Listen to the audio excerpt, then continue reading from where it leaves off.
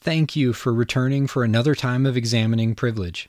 Please consider heading over to Patreon and showing your support by sharing this podcast or the Patreon page with your friends on social media. You might be surprised just how many folks out there are hungry for the kind of conversation we're having right here. This conversation is with one of my co-conspirators, someone I've been working with in a coaching relationship for over a year now. The book we read together was Ta-Nehisi Coates' book, Between the World and Me.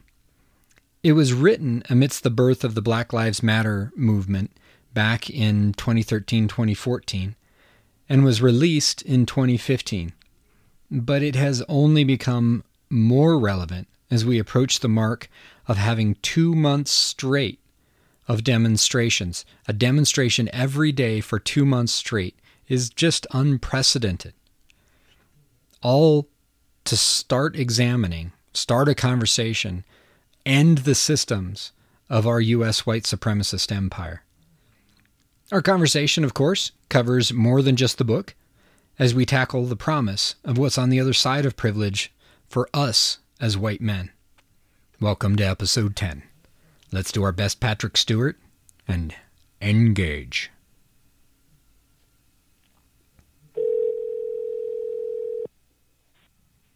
Yo. Hey, Bill. How you doing, man? I'm doing well. How are you? Pretty fantastical. I have to start by saying thank you for coming on Killing the Great White Male and for suggesting reading this book. It's been on my shelf for a few years here. It's I don't know how to say his first name. Ta-Nehisi? Is that? Do you know? I say Ta-Nehisi, but I don't know if I'm right either. Okay. Maybe that's a good topic to start on, the whole going with things without really knowing the truth behind them. Absolutely. and the propensity for us as white men to do that so often. Yeah. So and we have the privilege to without really feeling the backlash. Yes. Yep. So Ta-Nehisi Coates' book, Between the World and Me, was recommended a while ago. But yeah, let's dive right in right there. Like, I think that's one of the big running themes in the book is like the razor's edge that Coates lives on, that everyone that he loves lives on, of just one wrong slip and I'm dead. Like my body is gone. My body is not mine. It's yours to destroy. And like here we can sit and just like we can butcher somebody's name and nobody gives a shit. But if he did that same thing to your last name, right? Burns is how I say it in my head, but I don't know if that's the correct way to say it. You know? Yeah, that's right. Some people say Byron's, Brian's, Ironies, but yeah, Burns. And it's Irish, which, he alludes to in the book as well, this whole kind of white, I guess identify as a white male, but, I have an Irish lineage as well as, I guess, some other, mixture of European countries. But at one point, the Irish were considered, quote, black in this country. They were one of the ones that were unwanted. They were these immigrants that were not welcome in this country because they were different. And so I think my actual last name started as Oburn, and the O and the apostrophe got taken off so as to assimilate better and alleviate the racism and oppression that would come with it. My gosh. Yeah. No, that's absolutely accurate. The history behind Irish folks being thought of as black, well documented. And the same is true of many other Western European folks who came over as servants or even slaves. And so, yeah, like how did these rules get constructed? That's one of the things Coates does so well, is articulating not just the reality that he experienced of this, of the result of whiteness, but also the historical lie that the whole thing is. Mm-hmm. Yeah, and this lie is something that serves one group of people but doesn't serve the other, and he refers to this as the dream. And, I think this one sentence kind of sums up very well kind of how we kick this off with bodies were broken, people were enslaved, we meant well, we tried our best. Good intention is a hall pass through history, a sleeping pill that ensures the dream. And it's hidden because it needs to ensure the dream. And this dream is this constructed, I guess, quote reality that's sold in the form of consumerism and that which serves the powers that be. And we're going to be reading a lot from the book here, and part of that is an agenda on my part, because every time I turned around in this book, it was just this, I call it relentlessly powerful prose, just like words that are so beautiful that it's like my heart feels rent every time I turn around. And in the meantime, he's somehow dropping bombs every time I turn around. Relentless prose. But on that same topic, another spot where he punches through on that is, but race is not the child of but race is the child of racism, not the father. Right away on page 7, he's already talking about race as a social construct. It's a failed scientific notion that's really just based on the human brain's bias, like this crap left over from when we were all these disparate little tribes of proto-humans who had to somehow differentiate from each other. So race today is really just a lie. You and I may have more difference in our DNA than I do with Torian, my co-host for Where's Your Heart, who self-identifies as black. And so, like, race is a total lie. There's no scientific basis for it. But racism is very, very real. And that's this little quote, but race is the child of racism, not the father. Absolutely accurate. Incredible stuff. Yeah, and I guess if we look all the way back biologically, like, we're different colors because the melanin in our skin was something, it was a way of our human bodies adjusting to the amount of sunlight that we got and protecting us from burning up in the sun. And so those that had more exposure to more UV rays would turn darker.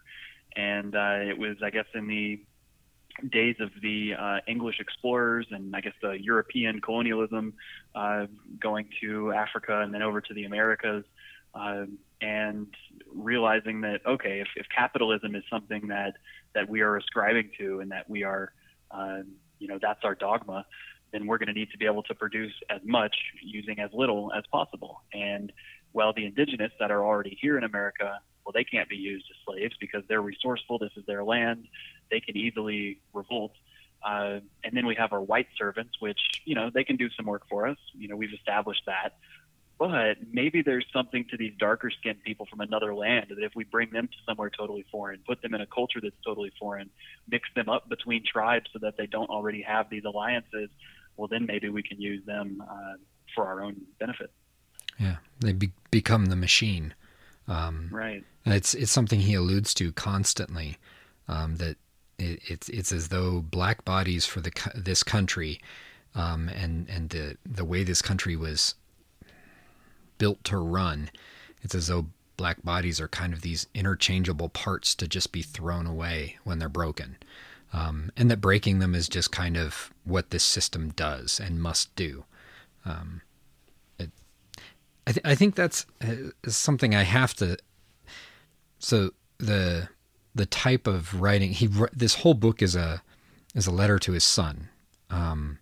It's written in that style and so he comes back to that theme constantly of calling his son's name forth and saying, you'll see this with this, that, and the other thing. And I have hopes for you that are different than my parents had for me. And just this amazing generational notion, constantly, that really, I guess it was fundamentally different for me. I read a book probably about 15 years ago now called Makes Me Want to Holler. That had a similar I guess, perspective in some senses, in the sense that it was just written totally and purely honestly, as a black man in America, what it was like having constant systemic oppression. It was one of the books that I read when I was really just beginning to discover that no, whiteness, whether I wanted to be white or not, that whiteness was a thing that that happens, and it was here, whether I wanted it or not. It was an identity that was projected on me, and it helped me begin to understand some of the powers at play. So it was a book that was really important to me when I was kind of coming out of my dream, coming out of the dream in my little bit. And this book has a very different feel, but still with some of the similar perspectives. Yeah, and that's I guess talking about bringing the story as a letter to his son. There's a part in the beginning that I think brings it very current, where he says, "If you know now, if you did not before, that the police departments of your country have been endowed with the authority to destroy your body." Yeah. And so, talking about this destruction of the body, it's he refers to the body a lot as what they're able to destroy, and it's this physical, tangible thing. And if we think about what a dream is outside of the body. And so it I guess for me kind of draws this image of, by living in the dream, we live outside of this physical reality, and we live in this dream world where everything's rainbows and unicorns, almost as if that's meant to be a distraction to keep us away from seeing this reality. And as I mentioned, and as like the I guess as we see on TV, whether it's sitcoms, whether it's the news, it's this narrative, it's this story that's espoused that I think we're trying to be kept in to keep us out of our own misery. By keeping us out of our own misery and in the dream, we also don't see the injustices that happen to others. And so the dream is not only, it's not just something that is good that we're living in, it's something that keeps us away from who we really are and who we're meant to be. Yes. Yeah. No, that's huge. It's as though like anytime we bump into the entertainment notion, there's a direct line for me between the U.S.'s entertainment industry and the gladiatorial pits of Rome.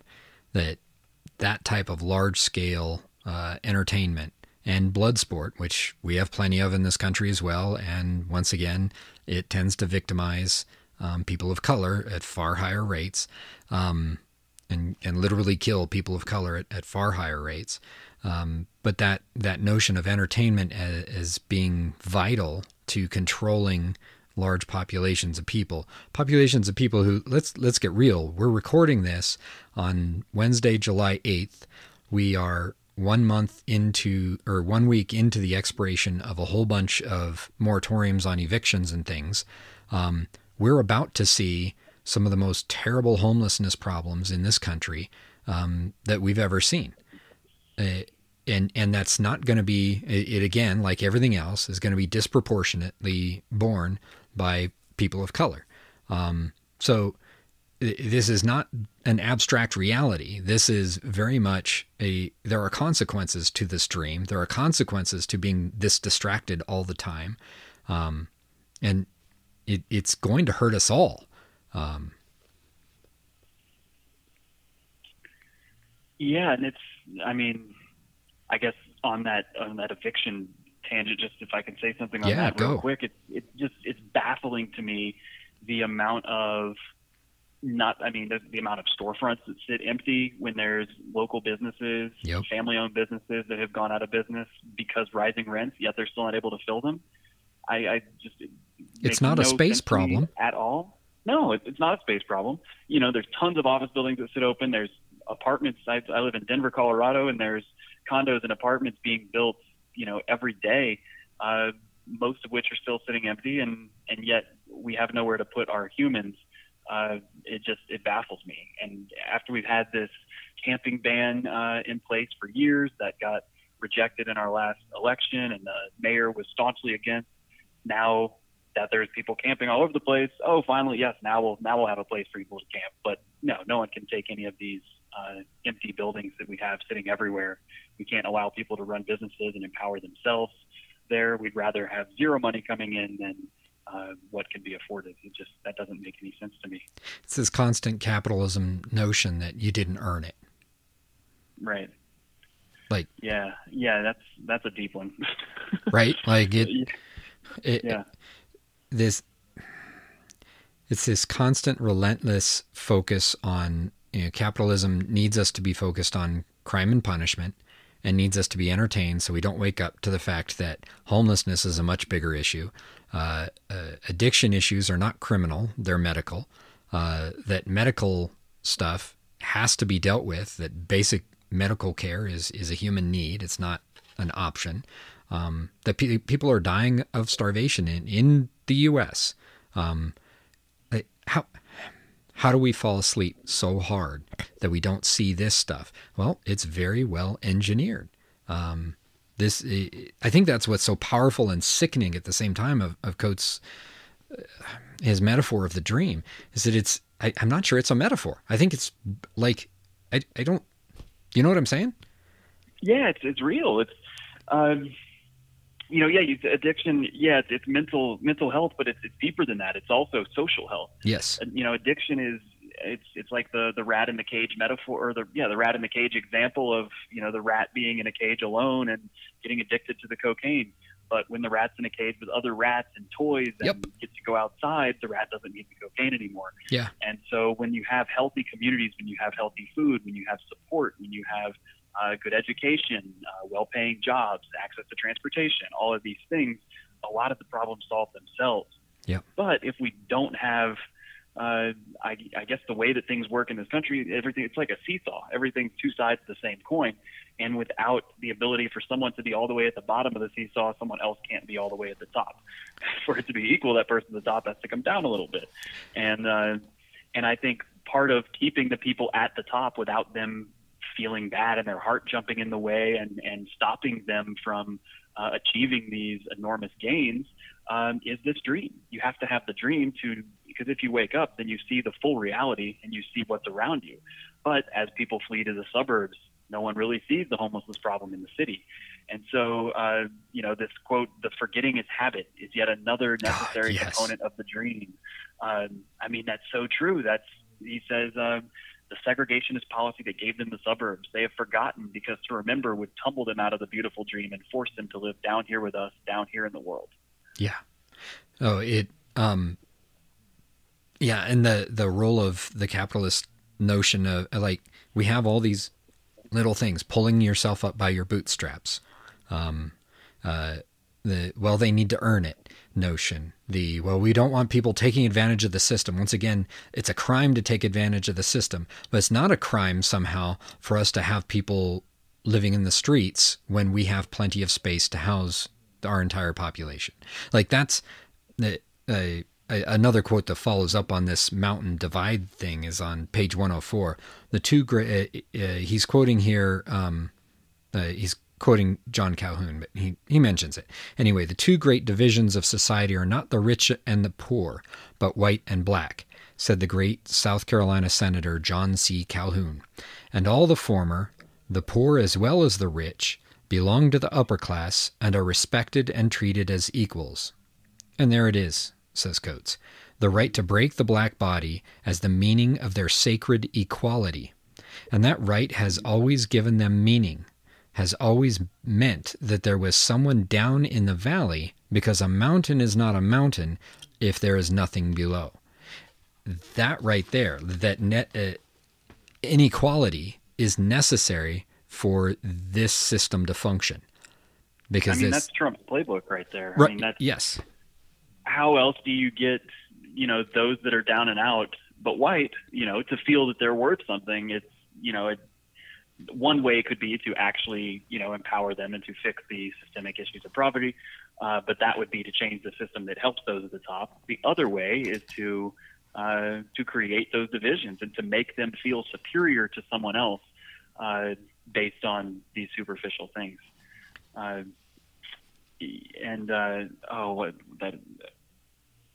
was on a line and it escaped me. yeah, I'm sorry. Go ahead. Nah, it'll come back. That's the challenge of this stuff. Is this web, because it is so multifaceted and so many different lines that bind us in this system. So I heard a second quote while you were talking in my head. It's the bit from page 42. And he's in the beginning, he talks about Howard, his time at Howard University, a historically black university, and he ends up calling it the Mecca because it was the first time where he got to see variety of different folks from the black community and the greatness that was present there, not as an exceptionalism, but just as people.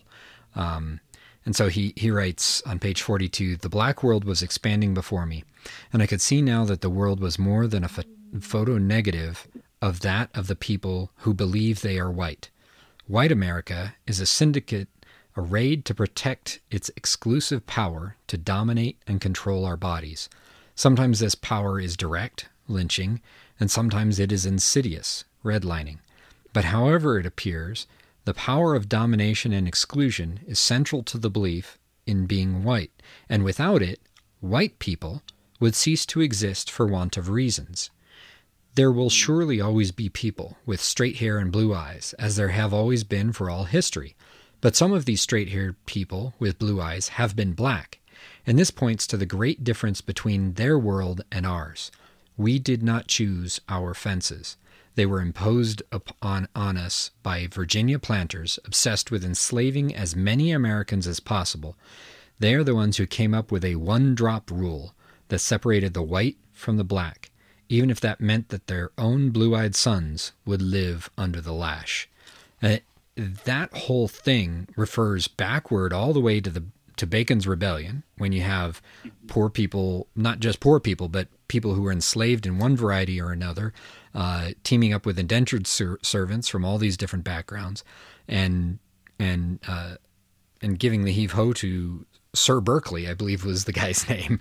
But it also refers then to the laws that were put in place that began to make it illegal to marry across racial lines. And then the one-drop rule, I had to look that one up. But that one was a series of rules that came about in the early 20th century in a number of different states that would consider somebody black if they had even one drop of quote-unquote black blood in them. And this notion that people were willing to sacrifice their own family on that hill to maintain that power, that belief that we have to have inequality. Well, they were outnumbered. I mean, the only way to, there was a huge fear that if they continue to carry out what they were doing, that there would be a rebellion of people way more than them. And it was the indigenous, it was the blacks from Africa, it was the white indentured servants. And so they had to draw their own divisions to separate them out. And we sure as hell see that happening now in our country as well. That division is necessary for power to continue. And as you were speaking, I remember what I was wanting to say before, and it has to do with the system itself, this system, and taking advantage of the system. It's very interesting to me how that gets thrown out so much, taking advantage of the system without the other side of that same coin where the system takes advantage of certain people. Yes. When you look at things like redlining, that's a perfect example of the system taking advantage of people, making it harder for people just based on their skin color to get home loans and to live in neighborhoods. And that was when neighborhoods started becoming labeled as dangerous neighborhoods because darker skinned people lived there because they couldn't get loans somewhere else just based on their skin color, even if they had fought for their country, gotten a GI Bill. I think it was like 2% of people of color that got GI Bills were able to actually use them because they couldn't be admitted into the schools or go to or live in the certain neighborhoods they wanted to get the loans they wanted, even though they fought for their country, risked their lives, fought for this, quote, freedom that our country was afforded, yet still weren't able to get the benefits of it. So when a system is stacked against you, how could you not blame someone for trying to take advantage of that same system? Have you ever been discriminated against when looking for a home or apartment? How did it show up? What factors did you notice? Redlining is one of the most insidious tools of racism. Spend some time looking into how it shaped your neighborhood, or maybe a neighborhood you grew up in. It's the kind of experience that is surprising, enlightening, and always painful for me. Thank you so much for listening today. I hope you're enjoying this conversation and find some ways to engage your circle of friends on this material. I look forward to seeing you Monday for episode 11.